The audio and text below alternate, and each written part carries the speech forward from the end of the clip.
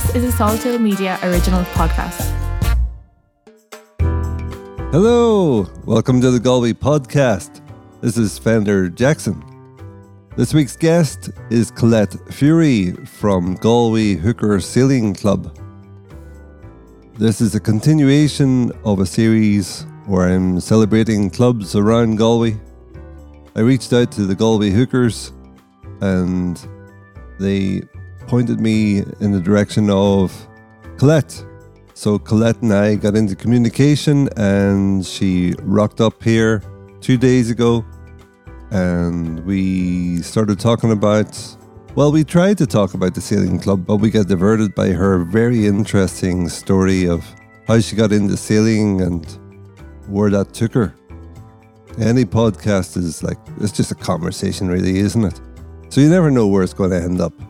I was gripped by Colette's story and I hope you enjoy it too. The Galway podcast is your champion for Galway. There's a great story which is tied into the origins of the Galway Hooker Sailing Club. Its founder, Kieran, had a buddy called Nicky, and something unfortunate happened to Nicky. And Kieran was inspired to do something in his memory. I won't say too much because Collette says it so well. Okay, band. Stop that. This is the Galway podcast. Hello, who are you and what do you do? My name is Collette Fury. I'm a primary school teacher and also a member of Galway Hooker Sailing Club. Galway Hooker Sailing Club. Yes. And I need to do this straight away because I always forget. Website galwayhookersailingclub.ie. Yes, that's it. Great. Thank you, Collette, for coming in today. You're very welcome. Thanks for having me. And what do you do in the Galway Hooker Sailing Club? Well, I guess my title at the moment is Centre Principal, which literally means I liaise between Irish sailing and the club. So it's kind of I do the official sort of paperwork stuff. But that's just on paper. In reality, I do a bit of everything in the club. So I can be doing everything from doing the Facebook posts to sanding boats to organising sales. So a little bit of everything. And how did you get into this line of work? Well, it came about, I joined the club in February 2019, but it kind of, the story sort of went back to, started in late November 2017. I had taken a career break from teaching for that year of 2017, 2018, because I wanted to go on a tall ship to Antarctica. So I had to take the year out of teaching to do this. Prior to this, I had zero experience of boats or the sea, or didn't really know anything about that whole way of life. Just wanted to go to Antarctica. I always had a bit of a fascination with it. So found this ship that went there. It's a Dutch tall ship. It looked kind of exciting. So I signed up for 56 days at sea on board this vessel and met the ship in Uruguay, South America in November 2017, November 1st. And when I first saw the ship, it was only then I was kind of like, oh my God, what have I signed up for? Because again, I had no experience of the whole marine world really. I'd maybe been on the ferry to the Aran Islands like every other Galway person that was about the height of it. But anyway, got on the ship and was on the ship for the guts of 2 months. And when we came back after the trip, I didn't want to get off the ship. I just completely fallen in love with the sea, the ship, the way of life, just everything surrounding sort of all the nautical stuff. I'm going to ask you a few more questions about this because it's too interesting. So you went to Antarctica for 2 months? I was on board the ship for 2 months. So I sailed from Montevideo in Uruguay to the Falkland Islands first. So it takes about 2 weeks to get there. Did you take a trickler and plant it in the Falkland Islands just for the crack? No, I didn't. No. So we took a while to get to the Falklands, and then once we were there, we sailed around the Falklands, spent, I think it was maybe 10 days or so. Then we sailed from the Falkland Islands to South Georgia, which for anyone that's into polar exploration or nautical adventure stories will be very familiar with South Georgia. So we spent some time there as well, exploring South Georgia. And then we sailed from South Georgia to the Antarctic Peninsula and spent maybe 2 weeks traveling around there, like different islands, getting to the mainland. And then the sail back from Antarctica. Sorry. I know, sorry. It's too interesting. I say it so blasé nowadays, yeah. Did you go to the South Pole? No, we didn't get that far down at all. Antarctica is a lot. I think, I feel like sometimes we think that Antarctica is just the jagged white line down the bottom of the map that we're all kind of used to looking at on the wall. But it's actually huge. So with South Pole being 90 degrees south, we didn't even make it to 66 degrees south. We got, I think the closest I've ever gotten was 100 nautical miles away from it, because literally you can't go any further south because the ship will get iced in. And is it mountainous? Yeah, it is. It's a lot. So the area that we go to is the peninsula, which is just south. If you can picture the southern tip of South America, and then if you go 500 nautical miles south of that, there's a peninsula there in Antarctica, and we spent some time exploring that, the kind of east side and the west side of that peninsula. And there's a series of islands all around there that you can, that we take the smaller boat and we can go ashore and trek around them and look at the penguins. And yeah, it's quite rocky and mountainy, and obviously a lot of snow. Any bad weather? Yeah, I've been at sea in quite heavy weather. Yeah. What does that look like? Well, we had one. Sorry, I'm jumping around on my timeline now. That's okay. That's okay. I think it was 2 years ago. I ended up in a really bad storm one time at sea, and we got hit by lightning. Where was that? It was about 200 miles off the coast of South America, out at sea. So you've gone back to South America since? Yeah, sort of. So I'll just go back there to where I left off. Yeah. So I did that trip I finished that trip in December 2018. And then after that, when I came home, I still had the whole rest of the year on a career break, because you can only go to Antarctica during our winter. Yeah. And then as a teacher, I can't get time off in winter. But anyway, I had the whole rest of the year with nothing to do. So I contacted the ship in January and said, look, I have a couple of months, I've nothing to do. Any chance you take me back for some volunteering? And they said yes. And then long story short, I ended up basically at sea on that ship for the next 3 years on and off. So I'd go for a couple of months, work on the ship, come home then for a couple of weeks or months, and then go again for a long period of time. And then it was in February 2019 on one of those, I was on shore leave and I was back in Galway. And so when we're on the ship, we've no internet, no Wi-Fi, no connection really with the outside world. You're in your own little sort of bubble there floating around in the middle of the ocean. And I think I was on the bus, CityLink bus or something, on the way home from the airport back to Galway, and was looking at Facebook and, kind of catching up on life, the world that I'd missed out on for the 2 months or the few months that I'd been away, and saw an ad to learn about Galway hookers. And it was then that I kind of thought, what am I doing? I'm jetting off to all these places around the world to go on a ship and, go to sea, when I live here in Galway on the coast, and I don't really know anything about, the Galway marine world. Now I was familiar with Galway hookers, but only, again, I would have recognised them as a symbol of Galway, kind of. I didn't know anything about them. And then joined, there was a course running. So I went down, signed up to the course, and Kieran Oliver was running the course. So at this stage I'd had, about a year and a half of having worked on the other ship. So I had a bit, I knew port from starboard and I knew a few things at that stage. But yeah, just joined the club, learned all about the hookers, and then just got completely immersed in it. And then for, say, 2 or 3 years, then I would go away to sea on the big ship and work away at sea, and then come home and then work on the hookers when I was at home. Wow. Yeah. And the 1 year career break then kind of spanned into 5 years in the end. But yeah, I went back there last year in September 2022. And do you use the word scundered here? Scundered.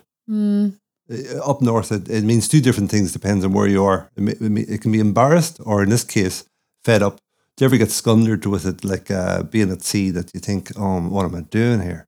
Yeah, no. I know a friend once asked me, do your eyes not get tired looking at the same thing all the time? Because I was going to say, eyes getting tired, swaying up and down. Yeah, no, because, there's days, there was weeks, the longest period I've been at sea without seeing land or another vessel was, I think it was 3 weeks or almost 3 weeks, where there was nothing else.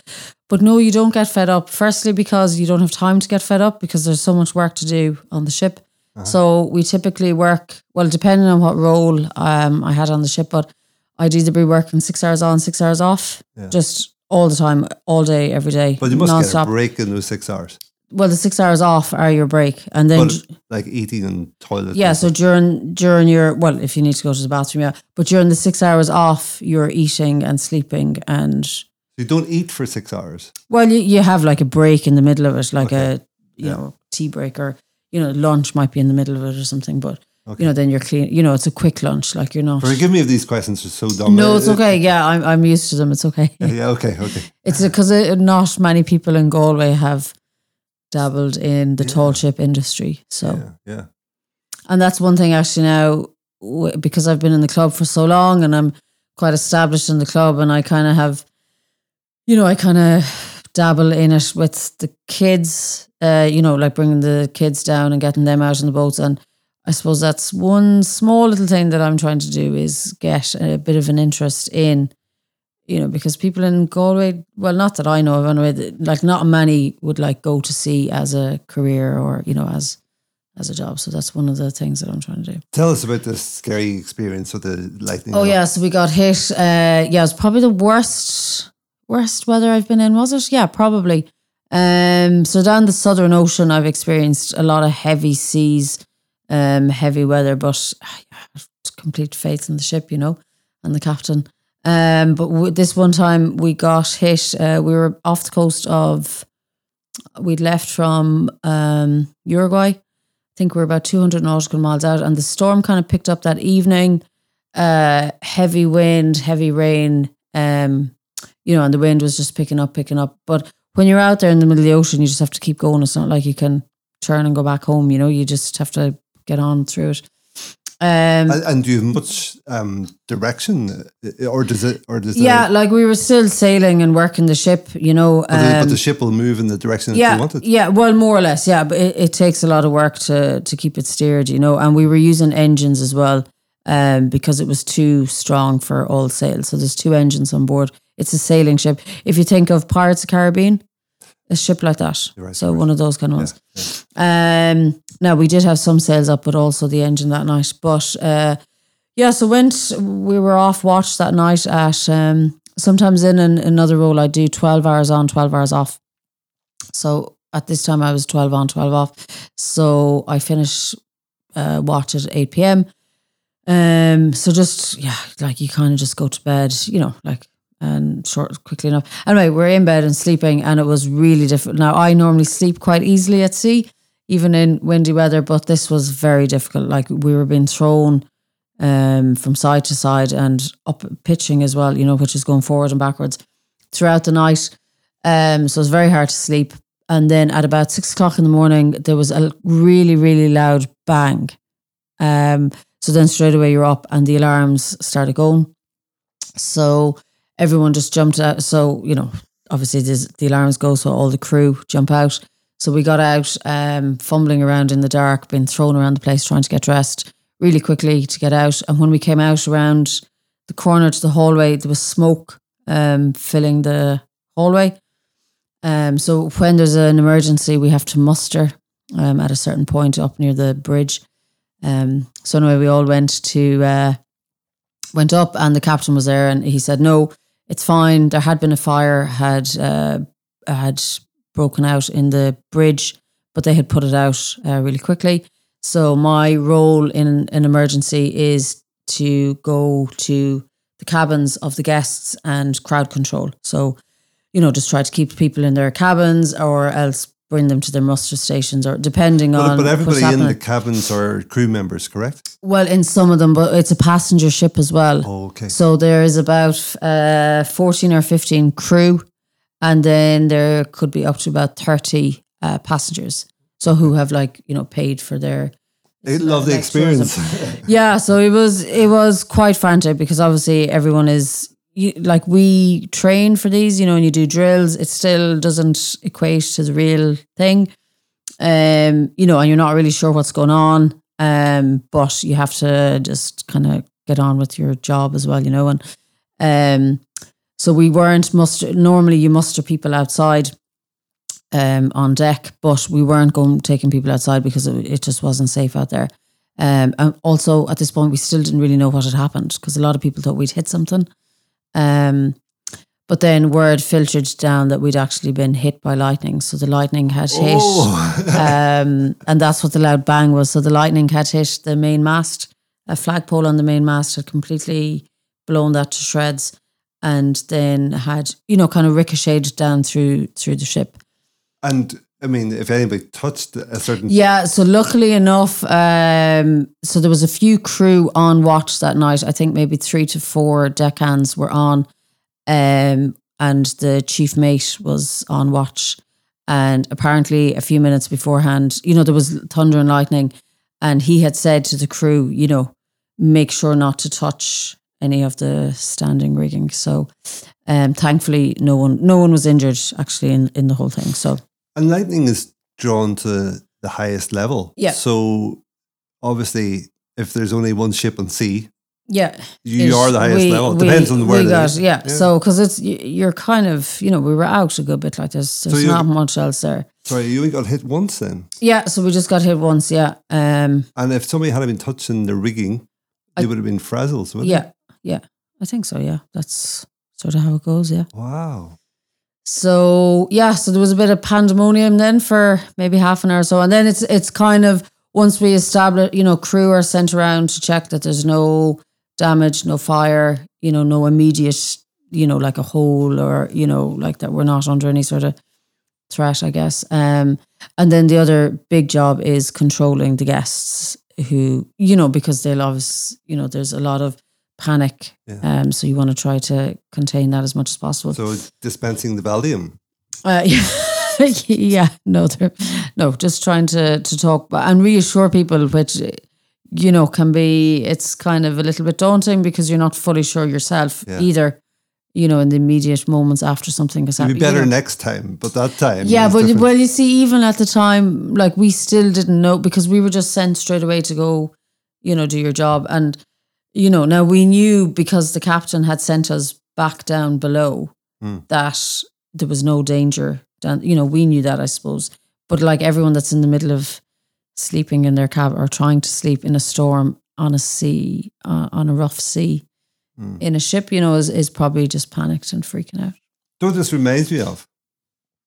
The movie? I was a flight of mine. Oh. I was flying from Galway to Derry. I was down seeing my aunt one time, back in the day. Yeah, show my age. And I was on the plane in Galway, and we took off, and we got up above the clouds, and then we started just dropping below the clouds. And I remember we were dropping and dropping slowly, and I was looking out the windows, and it's like, you'd see the clouds, and then terrain, clouds, terrain, clouds, terrain, terrain, clouds, terrain, clouds, terrain, terrain, terrain. And it was just bumpy terrain. And I thought, we're going down here. We're going down. Really slowly, yeah. Yeah, and it's one of those, small planes. So I looked up, and I could see the air hostess sitting in the middle at the front. And she was looking kind of nervous. Yeah. And biting Which her is lip. never a good sign. Yeah. And biting her lip a little bit. And I was thinking, oh my God, what's going on here? I looked at, again, the train was undulating. It's just like, you wouldn't want to land, you know? And we're going down, and I remember about 50 meters left to go. I was thinking, this is it. This is it now. Yeah. You've had a good innings. You know, that's, there's not much you can do. Just enjoy your death. Yeah. And what happened the last 10 meters? I saw a runway appear. Oh. Exactly. I don't know, what the hell is that? We landed. I thought, what on earth is going on here? And then the captain came on eventually after a lot of pandemonium in the cabin. And he said, welcome to Knock Airport. Oh. He says, we have a full flight and we didn't have enough runway to take off from Galway. Okay. Oh. So we had to bus some people up to Knock. And they're getting on the plane now. Okay. I'm sorry we didn't tell you that. Yeah. It would have been handy to know. It would have been handy to know this. Yeah. You know.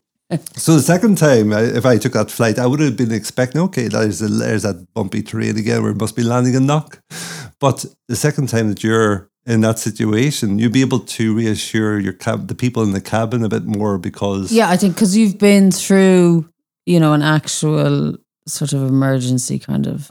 situation. And have you been in one since? No, nothing to that extent since. No, nothing to that extent. No. And what height were the waves, for example? Well, it was dark all night, so I couldn't see. I couldn't even guess. But like they were, I don't know, a couple of meters. It was very wild. I don't know what height they were. Yeah. But the wind was up on force like 10, 11. Which is almost hurricane, not hurricane, but it's gale. I'm not sure what the... Did you ever take the tall ships to Qingdao in China in 2016? No, but I think was there a tall ships festival? Yeah. Yeah. No, I wasn't into it then. Oh, yeah. I'm quite a late comer to the whole... No, I was there in Qingdao in 2016. Okay. I went down to see the ships because there's one from Derry. I thought I'd go down and say hello. Yeah. No, because I've been to, as a result now of having worked with the ships for a couple of years, I've been to tall ships festivals in the Netherlands and in Norway and France. So yeah, it's really cool. Really cool. We're getting really off topic. Yeah, sorry. Yeah. No, that's my fault. I always say this to people. I'm like, don't ask me how I got into, because I'm here to talk about the club. Okay. And it gets veered away. I don't care, Yeah. I think it's interesting, so I'm sure other people are interested too.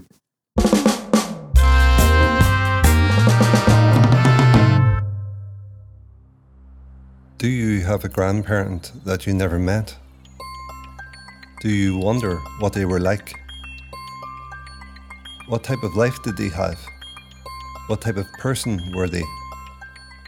How did they laugh? Both of my grandfathers had passed before I was born, so in 2006, when there was no signs of my children arriving anytime soon, I video interviewed both my parents.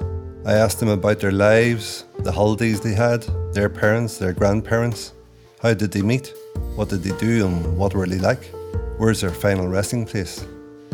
Some time elapsed, my children did come along, and then my mother passed on, and yeah, sure I miss her.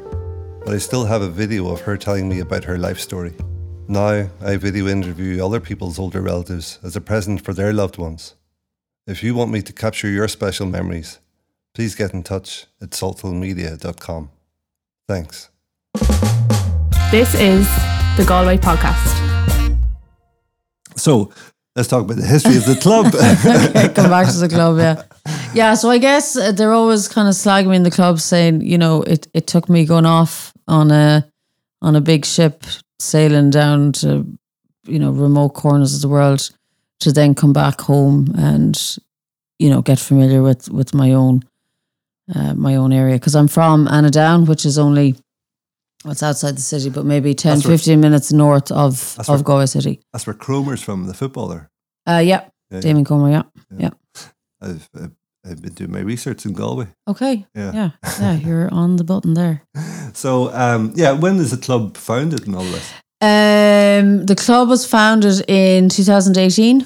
Yeah. I'm not sure the exact date, but yeah, it started by it started out with with Kieran and his brother and 3 others who there was a boat that they wanted to restore, and the boat was called Loving, and it had been in the hands of the Sea Scouts, and this boat had belonged to Nicky Dolan, who was a close friend and neighbour of Kieran. And anyway, Nicky had passed away, and the boat was with the Sea Scouts, and over time the boat fell into disrepair. But it was always on Kieran's mind to get this boat restored in memory of his friend. And the idea behind it always, even when Nicky's mum gave it to the Sea Scouts, was that the boat was to be, used to get kids out in the water and, teach people about, and especially kids, and teach them about the local heritage and the history of Galway through the hookers. And what was the name? What was the name of the friend? Nicky Dolan. Nicky Dolan. Yeah, Nicky. Great. So he was. He lived there on, just there on the front beside Claddagh. Well, it's great. Great to honour him in this way. Yeah, and it was always something that Kieran wanted to do, but I suppose as just one person trying to restore a boat, if you're not a boat builder and you don't have the finance and the labour behind you, it's kind of a big task. So what he did was, hookers have been in his family for generations. He's a fisherman, his brother and his father, and it was in the family, in the blood, and they live at their houses on the front row there on the Claddagh. So they, so anyway, they came together and they set up this club, they set up a company, and the idea then was that they'd be able to apply for funding to get this boat restored. Then was the problem of not having hands to help, crew. So they ran a course, a little kind of introduction course that we still do now, actually. Now it's been kind of tweaked over the years, but in essence it's still the same course. And this course was started to introduce people to the history of the boats, to get people interested in the kind of marine aspect of it, to teach them a little bit about rigging, basic navigation, safety on the water, a bit of rope work. All of that. It was just a very basic course. And the idea of it was that it would appeal to anyone. So regardless of whether you came from a boating background or not, it really just didn't matter. And that's how he slowly started to gather people. So people would do that course, join the club, and then you kind of worked on, you got involved. So when I joined the club in 2019, they were restoring a boat called Lovely Anne, which was a hooker that the club was kind of new at that stage. So, it had maybe, I think when I started, there was maybe 20 crew, maybe 20 members or so, and they had this boat, and you'd go down and you'd be sanding it and painting it. And, it was nice because you were working towards an end goal. So you were eventually going to see this boat sailing on the water and get to sail it. But always in the background was the Loving, which was the one that was to be restored in memory of Nicky. And everything was falling into place for this to happen. So then Lovely Anne was launched in April 2019. And then in September 2019, Loving came into our workshop. And then Galway Hooker Sailing Club and the Port of Galway Sea Scouts kind of came together, and it ended up being 25 months because of COVID in the middle of it. But the boat was restored then just on the site of Galway Bay Seafoods down the docks. And over the course of that 2 to 3 years, the club has grown now. We're 100 and I think we're maybe 109, 110 members. Wow. We still run that basic course on a regular basis, a couple of courses a year, get people in. And constantly there, I'm on the email inbox. There's like nearly every day someone emailing in, how can I join the club? And I'd love to learn, I don't have any experience, but I'd love to learn about the hookers, and I see them sailing on the water, how can I get involved? And that's the ethos or the kind of thought behind the club, is to get people involved. It's self-fulfilling. I mean, they're a very open advertisement for the club. Yeah. You know, Well, they are. They're like, anytime we're out sailing, you know, you kind of forget sometimes because you're just enjoying it yourself, I guess, and you're on the boat. But sometimes when you look there, particularly on a nice day, but all along Nemo's Pier and Long Walk, you know, you've people out walking there all the time. And just the amount of people that are stopping taking photos. And it's such an iconic image of Galway. Yeah. You know, the hooker on the water in front of Collette or in front of Long Walk. Yeah. And, you know, then I guess we're trying to say to people, yeah, you can stand there and take photos, but why not join the club and come out and have a So go you want with more yourself? members? Well, we're not looking for more members. We actually, you know, we could stop and not take any, you know, we have plenty of members. Yeah. But the idea is, you know, it's just to get people to take part in it and, you know, to be a part of it, and that it's not a closed event or not event, but it's not a closed club where, you know, you have to be from a boating background or you have to have boating knowledge or, you know, like we're just doing a current course there at the moment. I started it in October, just the middle of October. I think there's about 12, 14 new crews signed up on the course. And I think 10 or 11 of them had no experience of, you know, boats really or being on the water but yeah, it seems to be a fascination for people and some people do the course and then they decide not to join the club, you know, so you can do them as you know, so some people just want to join and learn a bit about them and, you know, maybe something to do in the evenings. I saw 3 hookers there on the sea recently. I took my kids out for a walk along the prom. Oh yeah, and such an iconic image. As yeah, you say, it is. You know. Yeah. So, what do you call it whenever you restore a boat and it goes out? It's not a maiden voyage. So, is there a Yeah, I guess. Well, for Loving it became such a huge story. Yeah, so I was about to ask about Loving. Was that it must have been a very emotional time. It was, yeah. Like there was a lot attached to it, and you know, I find I didn't even know Nikki. Nikki passed away in I think it was 2012. I never knew the man. I'd never met him, but I now feel like I know, you know, part of his spirit from just hearing the story about it and just being involved in the whole restoration project process. So yeah, when the boat came in and when we started it, it was a real kind of labour of love, I guess. There was a lot of it that had to be done just by the boat builders, and also then COVID in the middle of it, so we couldn't come together as, you know, as a crew to work on it. But I did an awful lot of it via social media at the time. So you remember in lockdown when I think you could go 5 kilometers from your house, or was it 10 or something, or you could go to, anyway, when things were kind of easing a little bit. So the boat builders lived quite near, so they were able to go down. They're a family themselves, and oh yeah, that was it. You had to stay in your family pod, but you could go out, but you had to stay in your pods.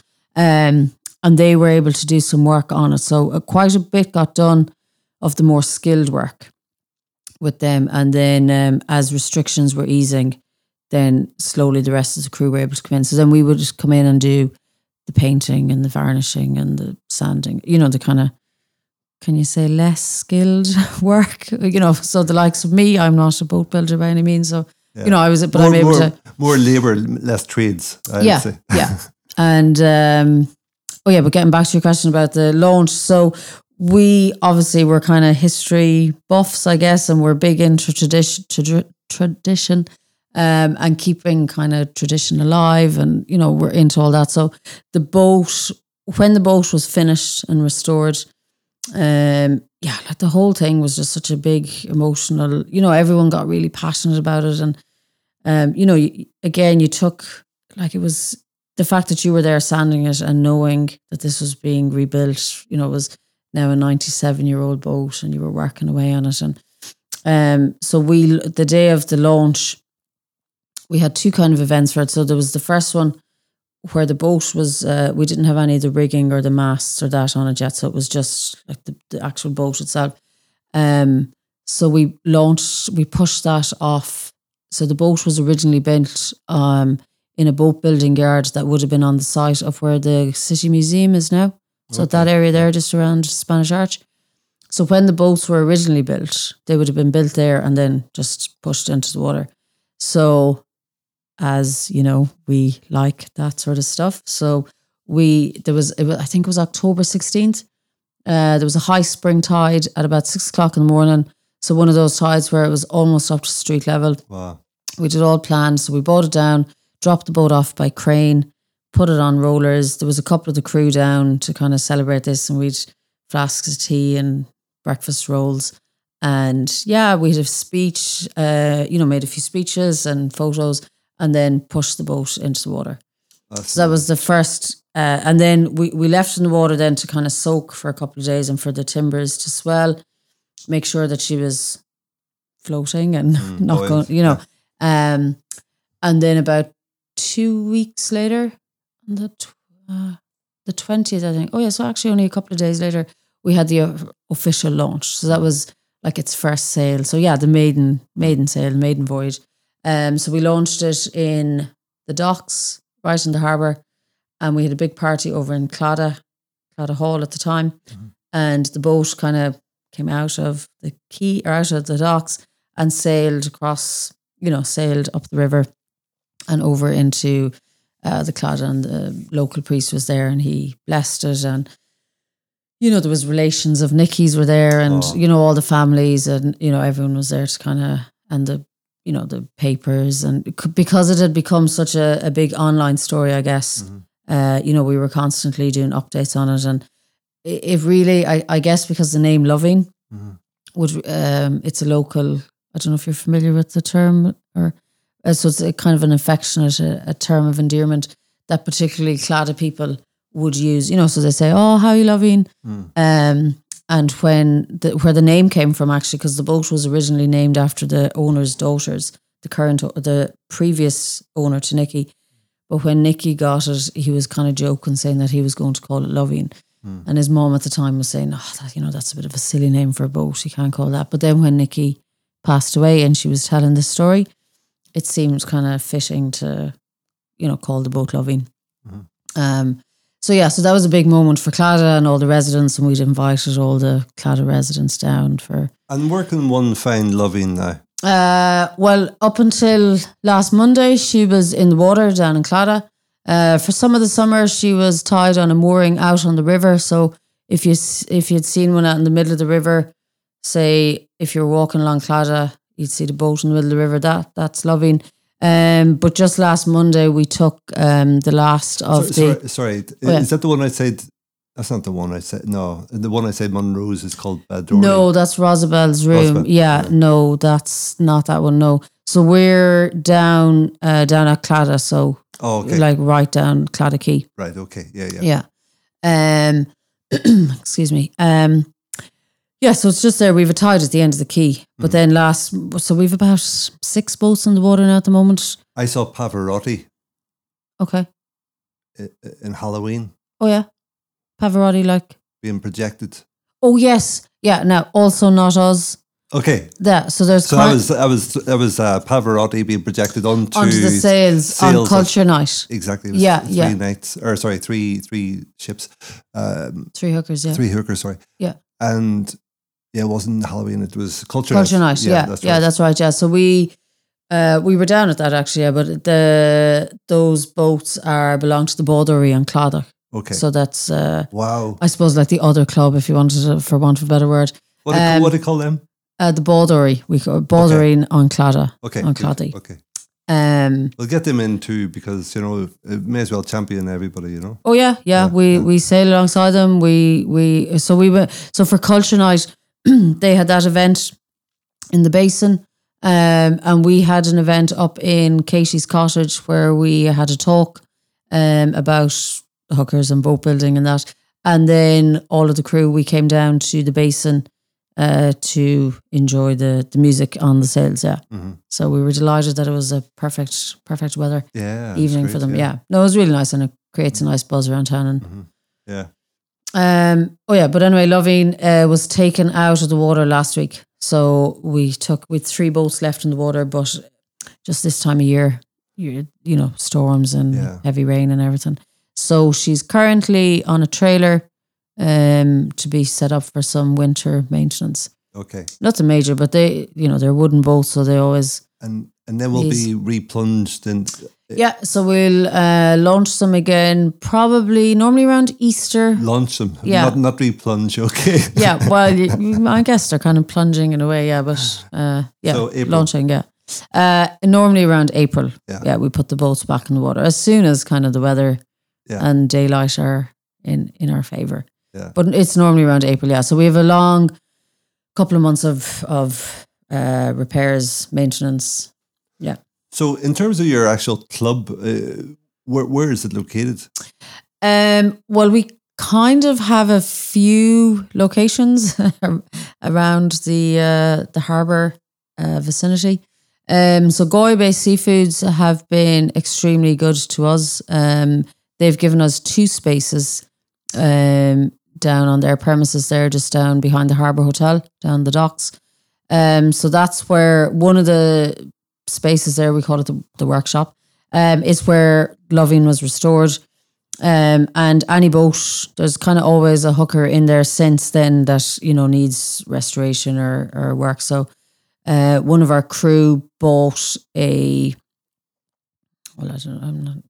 he has a hooker, and that's it. It's, another club boat, and that's in there for restoration at the moment. So it needs quite a bit of work. So that'll be another project that the crew, there's always a bit of boat building to learn, a bit of restoration, maintenance, so that's kind of what keeps it kind of ticking over.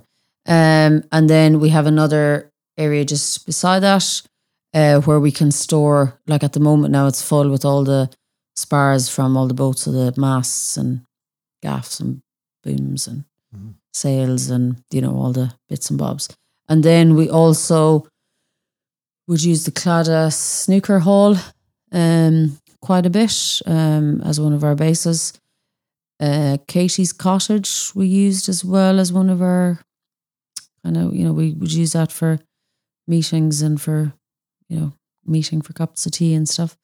So yeah, we don't have, I guess most sailing clubs probably have an official clubhouse, so we don't, we're still getting that together. You're squatting around. Yeah, and we have actually out in Menlo as well then, we have quite a large space with thanks to a friend of the club where we can store the boats over winter. Mm-hmm. So it's a real community-based club. Yeah, it's huge based on community. Yeah, we're kind of in the community. We're working with the community. We're just we're trying to just kind of be part of the community, and and even the online community is good because like a lot of people that would follow the story, and just going back to the online Loving story, like so many people that live abroad that are from Galway or have Galway roots or connections to Galway, I just love following all that and seeing the pictures out, and sometimes we do maybe a live video if we're going sailing, and it just like just the comments that people, that they're just so happy to see, I guess, such like the revival of them, I guess. And why is the hooker specific to Galway? Or is it? Well, I think the design of it is kind of specific for the West Coast. So they would be out in Connemara as well. Connemara and Claddagh and that whole kind of stretch there. So they would have been used as, well, a mode of transport from the islands out in Connemara. And also for carrying, animals and turf and, whatever. And like the design of them is to do with, that they're able to dry out and they can sit, when the tide goes out, and that they're quite sturdy. There is similar designs, in other places, but yeah, they're quite unique. Yeah. Unique to Galway. And I was just thinking about strange that I was working with Galway Music Residency on a podcast, and it's only the other day that it intrigued with me that the sail of the Galway hooker is part of their logo. So even with the Galway Music Residency, which has got no connection with Galway hookers, it's got a connection, visually. Yeah, well, actually, if you go around the city, you'll probably find that like there's printing shops there, the council, like football clubs, there's all sorts of, and it does, like, they're not the sailing club, but it's Galway, so, and it's, they're Galway, and the hooker sail symbol is Galway, so it's used all the time for everything. It's great, really. I think it's really cool to see. I probably should have thought of it whenever I was designing my logo. I used the Spanish arch, whereas people don't actually see it on in my logo. Okay, well, it's still another Galway iconic image, isn't it? The Spanish arch.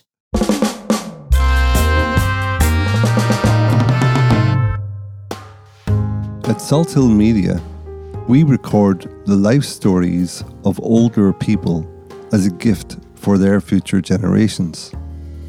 We appear to be the only organisation on the island of Ireland providing this service. What does that look like? An older person sits and answers questions about their life stories. For instance, what were their holidays like as children? Where did their parents meet?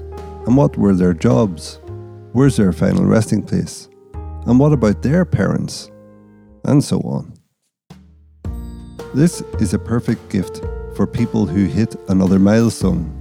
For example, a retirement gift, entering a new decade, a significant wedding anniversary, or it could just be a regular gift.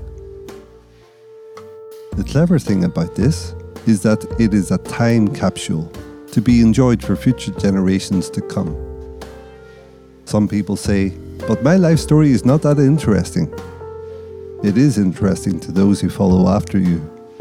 Other people remark, I could do this myself. We say, and so you should. However, more often than not, these life stories do not get recorded, so we advise that you go to salthillmedia.com and book a recording session for 3 months' time. If, in 3 months' time, your recording has not happened, then we will do that for you. Go to salthillmedia.com today to book your live recording. Thank you. This is the Galway Podcast. So, in terms of being a member, Yes. how much does it cost? So we run the course, which is €100, and that goes into the pot for materials and paint and all this sort of stuff.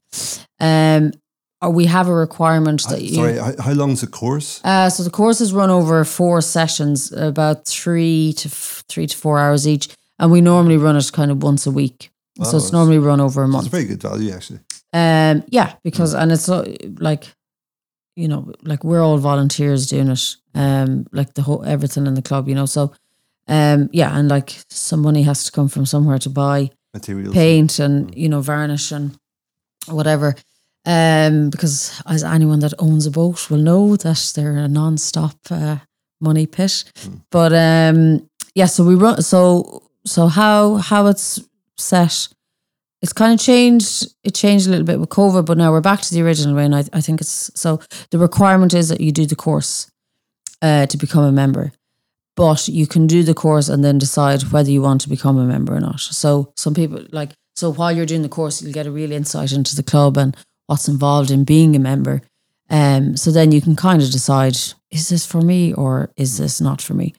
Then when you do the course, you can sign up to be a member. So it's €130 for the year for single membership.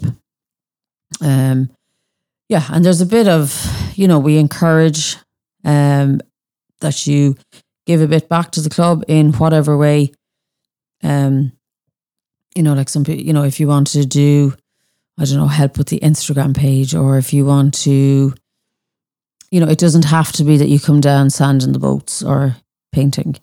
But we do encourage participation from the crew to help the club, because otherwise it's not, there it was great actually last Monday we needed to get 3 boats out of the water, so that's a big logistical job. If you're 2 people doing it, it'll take you it'll take you a day anyway, if not more. But we had, I think, 27 crew signed up on a bank holiday Monday for 2 hours to come down. we got 3 boats towed over to an area where we could take everything out of them. And then there's photos there of the crew, like carrying the masts and spars over for storage, putting everything away. Then the boats had to be towed over to the slipway, taken out, put on a trailer, driven out to the storage facility, taken off. So it's a whole big, so we do need the crew to, to help out a little bit along the way. But it was great. Yeah, it was a really cool buzz, actually. Everyone was just buzzing around, helping, and, loads of people had never done it before. They didn't really have a clue what they were signing up to, but there's plenty of people there the whole thing done in 2 hours. It's great. Many hands, big light work. Yeah, exactly. So how many people, I should ask this before, but how many people can fit on a hooker? Well, normally, if we're doing a sailing session, so where we're getting crew out sailing, we'd normally have 5. 5 is kind of a nice, so the boats that we have are glow chugs, so they're the smaller Galway hooker. They're roughly about 7 meters in length. And 5 people is kind of nice and comfortable on them. So you would need 2 people who are, competent sailors. And then we often take 3, maybe kind of newer crew who are just kind of learning the ropes. And could you take kids, for example? Yeah, we do. We take kids. Yeah, we ran a really cool session there about, it's in October, I think the start of October, where we got Sea Scouts out. So I think we had about 40 kids between the ages of, I'm going to say maybe 7 or 8 up to 16, 17. And we had we have motorboats as well in the club because, we need them because the hookers have no engines. So we need the motorboats as well as part of operations in the club. So yeah, we had just the kids on the motorboats and we'd transfer them out to the hookers, put them on, they'd sail for maybe half an hour, then swap them out, because it was, after a while, kids kind of, they're, okay, we're done with this now. But they, and then they got to spin around in the motorboats as well. So yeah, it was cool. I think we were out for maybe, again, 2.5 hours, 3 hours maybe. And just a load of kids out, all wrapped up, all dressed up and whizzing around on the hookers and on the motorboats. And, I remember that day actually, because it was a really heavy shower at one point, but it didn't matter, it was gone. And then there was a really cool rainbow and then there was seals in the water and the sun was going down. And yeah, it was just, kids were buzzing and we had the Sea Scout leaders as well out. Brilliant. So yeah, no problem with kids. So back to the barriers to entry. So we talked finance. So what about time? How much time, if you're going to become a club member, would you need to contribute to the club? Yeah, we don't have a set figure on it. I mean, if I wouldn't even want to count the amount of hours that I put into that club, or there's, there's a couple of people there, I suppose, that have been there for a couple of years. And yeah, I don't even want to think about it actually, because it's probably months and months of time worth, I'd say. But yeah, look, we don't have a set figure on it. We don't, there's one of the crew there, and I know every month she will collect a couple of articles. So if something happens during the month, people will write a short article about it, email it to her, and then she will put it all nicely laid out and she sends out a newsletter. And I think, she's been doing it now for probably over a year, I'd say at this stage. So she has that, but that's her way of helping out the club and doing the bit for the club, So I don't know, she doesn't, she now, maybe when she started that might have been taking her quite a while, but I think now she has it down to a fine art. Knocking it out. Yeah, so there's no time frame, some people might put in a couple hours here and there, someone might not do anything for ages, and then we held a festival the end of September, 3-day festival, and I know there was a few crew that, I hadn't seen them in a while, they hadn't really done much before that, and then they were there for all day, every day for 3 days helping out, manning the tea and coffee and the pay station and helping kids and, with games and, so yeah, to be fair, almost, they all tip in and do their bit. It sounds to me that if you're interested in joining this club, well, first of all, you probably have joined. Yeah. And second of all, you'd be very welcome to hear from these people. Yeah, because our kind of one thing that we say, because a lot of people come and they're like, oh, but, I don't know how to paint or sand or you know whatever, or know where starboard is. Yeah. And then we're saying, well, okay, but like maybe you could take over one of the email inboxes and you could reply to emails, or you could help with the shop at Christmas. We run a little Christmas shop. You could help to get, so there's all sorts of, and then we also welcome if someone comes and they say, maybe we could, I don't know, I can't think of answer now, but run a raffle. Yeah. Okay. You want to run a raffle? Yeah, sure. Go for it. Run a raffle, so there's a lot of scope there, for people to do. Well, you can do as little or as much as you want, really, I think. But to be completely honest about it, the more you put into it, I think the more you get out of it. Sounds good. Yeah. Okay, so what's the plans for the future for the Galway Hooker Sailing Club? The future, short, medium, and long term, whatever way you want to answer. Yeah. Okay. So I don't know. I wonder that sometimes because I don't know. Like, obviously, to have some sort of a base would be a sort of an aim at some point. So, if you want to call it a clubhouse, that is something that we would like to work towards. I guess, we're always saying as well, just getting people out on the water, retaining a nice core. If you had kind of around 100, we normally seem to have tapered off for around 100 members the last 2-3 years, because obviously some people don't rejoin and, the new people come in. There's that boat has been restored at the moment. So short term, over the next year or so, that'll be the project on the go. So that'll get a whole new restoration project on the go. So we're an Irish sailing club. We're affiliated with Irish Sailing, so we can run. We can qualify people in courses. We have instructors, sailing instructors, and powerboat instructors within the club.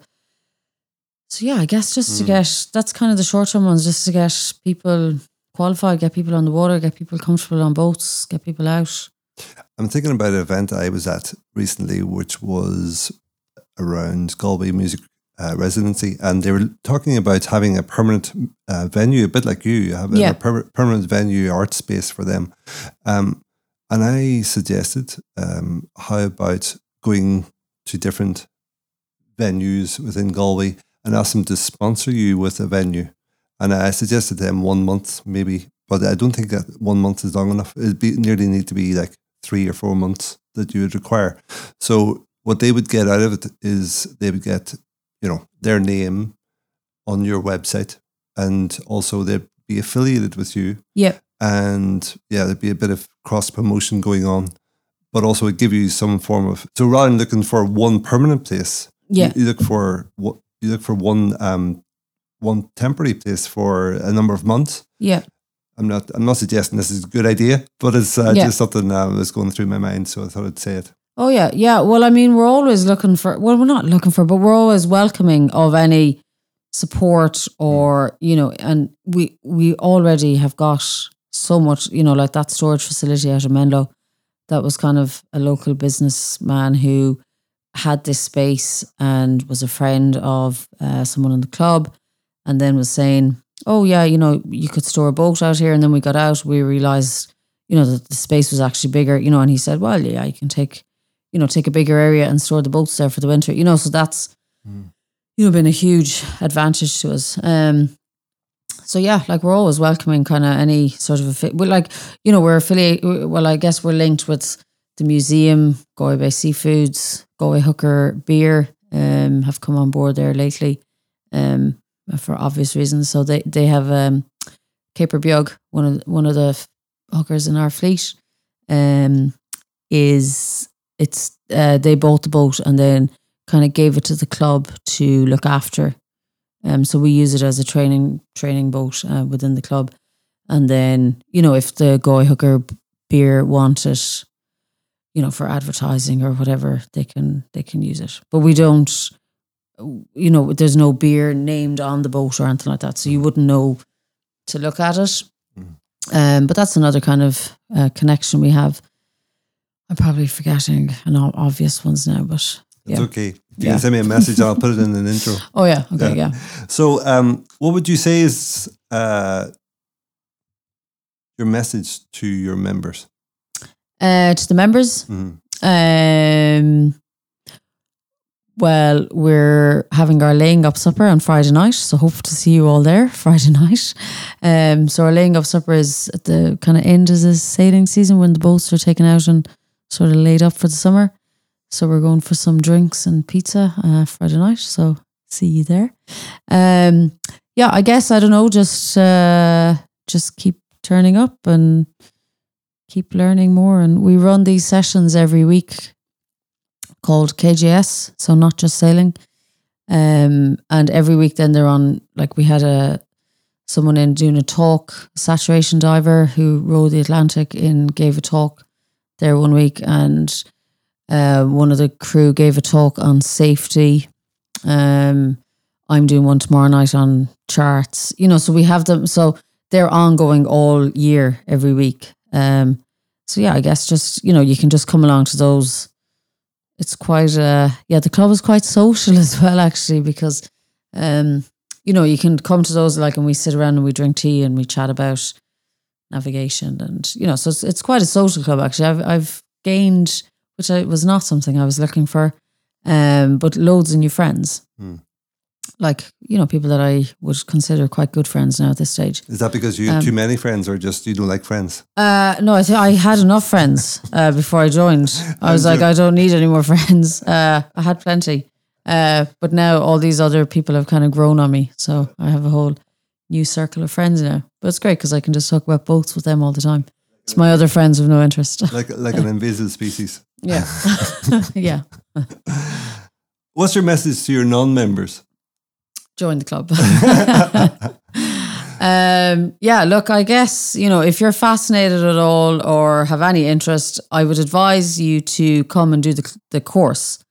It's not terribly, demanding or anything. And it'll give you a real idea of, is this something for you, or no, I've no interest in this. So anyone that has any, even sort of a slight curiosity, regardless of your age or background or where you live or anything, just come along, do the course and make your decision from there. So, do you want to give a shout out to your students? Oh God, yeah, the kids in school. Yeah, I should. Yeah, 5th class in Sculbridge. Yeah, the best little gang of kids there. They're great. They're probably tired listening to me talking about sea school. So I set up. I don't know, that sounds a bit dramatic, but established, yeah. I have a little kind of pilot project going called Sea School. I couldn't think of anything more creative. I get the kids, so I get them out on the boats, on the motorboats, teach them all sort of nautical stuff. We do a lot of it in class this time of year, and then September, kind of a bit of October, and then, March, April, May, June, I have the kids out all the time. So all the kids have been down to the workshop. They've seen all the boats. I've had all, even my current class now, I had them out on the boat there in September. So just before the weather kind of, started to turn a bit. So anytime they see me coming with a chart or they're always laughing at me, but no, they're great and they love it, and they're always like, when are we going out in the boats, yeah. So I'm hoping to make a couple of sailors there out of the kids. So yeah, I suppose hello to 5th class. I'm not going to name them because there's 28 of them or something, so but anyway, hello to all of them. Yeah. And everyone in Sculbridge in Chantala. And you said they're the best kids. I'm sure they're thinking you're the best teacher. Oh, of course. I'm sure they are. I'm sure they say that every day. Yeah. But I mean that genuinely, because you're really firing them up with inspiration for this thing, and it's very specific to this area. So, no, very, very good, I think. Yeah. Well, I'm job sharing at the moment, so I'm able to have the best of both worlds. So I'm working in school kind of half the week, and the other half of the week I work with the Galway Bay Boat Tours. That's one of the main connections. I knew I should have mentioned that. Yeah, so Galway Bay Boat Tours is Kieran's tour company. And I work with that during the summer, and well, actually, I was even just doing a tour there at the weekend. So when we can, so we run local tours out on the bay on the motorboat, and we have incorporated, visits to the workshop and the story of the hookers and all that. So it's a really nice kind of little summer job, I guess. Yeah, and it gets me out in a boat, and it's great to see people coming, and like some people are so fascinated. We get to tell the loving story all the time, and I guess share our passion for this. And some people, it amazes me sometimes actually how taken by it some people are. Like, complete strangers that are coming from other countries who knew absolutely nothing of this and thought they were maybe just signing up for a spin out in Galway Bay, and then, they get this whole history of it. And like some people are just so taken by it and contacting us afterwards, and some people have donated, money to the club, for the development. So I think it's a really good story and thing that we're doing, I guess. Absolutely. And people are moved by stories. And I was certainly moved. I wanted to know about Nicky and his story, and that connection, that he lives on in the club, his memory lives on. Yeah. I heard somewhere that we experience 3 deaths. One is whenever we die, another one is whenever we're put in the ground, and the third one is whenever our name is last spoken. Okay. So Nicky's going to be around. Nicky's going to be around for a long, long time. Yes. Yeah. Isn't that great? Yeah. Oh, that's a nice way to look at it, actually. Yeah. No, because, of the whatever amount of people that have gone through the courses or that are in the club now, which is probably over 200, I would say, with including people that have not joined, but everyone knows a story. And it's, even all the visitors to the boat tours. So it is. It was a really fitting tribute. And even he was so, like, there was a picture of him up on the wall. Well, there still is down at the workshop, so we were kind of saying, he was sort of looking over us every day as we were working. Yeah. He's guiding us through. Yeah. And he was a painter by trade. So he was probably frowning at some of the, of course. Amateurs trying to be painting a boat. So I'm sure he was chuckling away. Making sure the paintbrushes got washed at the end as well. Yeah. Yeah. Okay. So for more information, go to galwayhookersailingclub.ie. Yeah. Also, you can email us or even just find us on social media. We're mainly on Instagram and Facebook, so you can kind of contact. It's probably myself that's on the receiving end of that. But you can contact us if you just Google Galway Hooker Sailing Club, you'll find it. And there's a phone number there that comes up all the time, and that's Kieran, and he's always willing to take a call, and we'll talk to anyone anytime that has any sort of an interest at all. Except me. Yeah. Because he pushed me towards you. Oh, yeah. Yeah, that's true. Yeah. He must be a bit shy. Yeah. It's okay, Kieran. Yeah. I understand. There's 2 different types of people in the world. Did you know that? Those who don't mind appearing on podcasts and those who do. Okay. Well, because maybe you just caught him on an off day or something, because he's normally... Or maybe he just thought you'd do a better job. Or maybe he thought I'd do a better job, yeah. That's probably it. Acknowledgements to you, Kieran. You're doing a fantastic job. Absolutely. And and I suppose, like, I've probably said it already through my rambles, but like every single one of the crew is worth a mention. Like, they're just phenomenal. Like, even even there, I was at work all day. Obviously, I didn't have the phone, but I put in a message this morning with something, and then it just generated a bit of chit chat there amongst the crew. And just all these people who didn't know anyone before, and we're now there on this WhatsApp group, just chatting away. It's great, to see.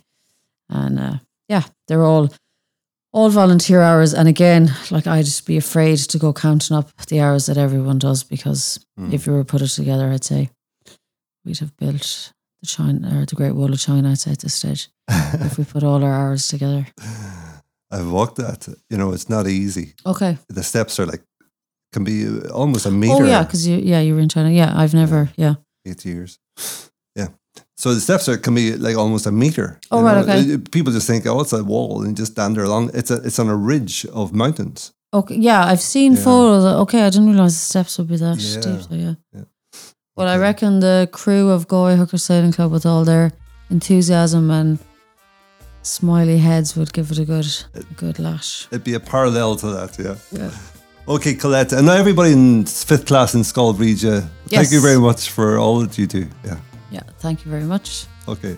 Lang gafail, gura mai agat. Ta fáil trót, slán. Slán. This has been a Salt Hill Media original podcast and production.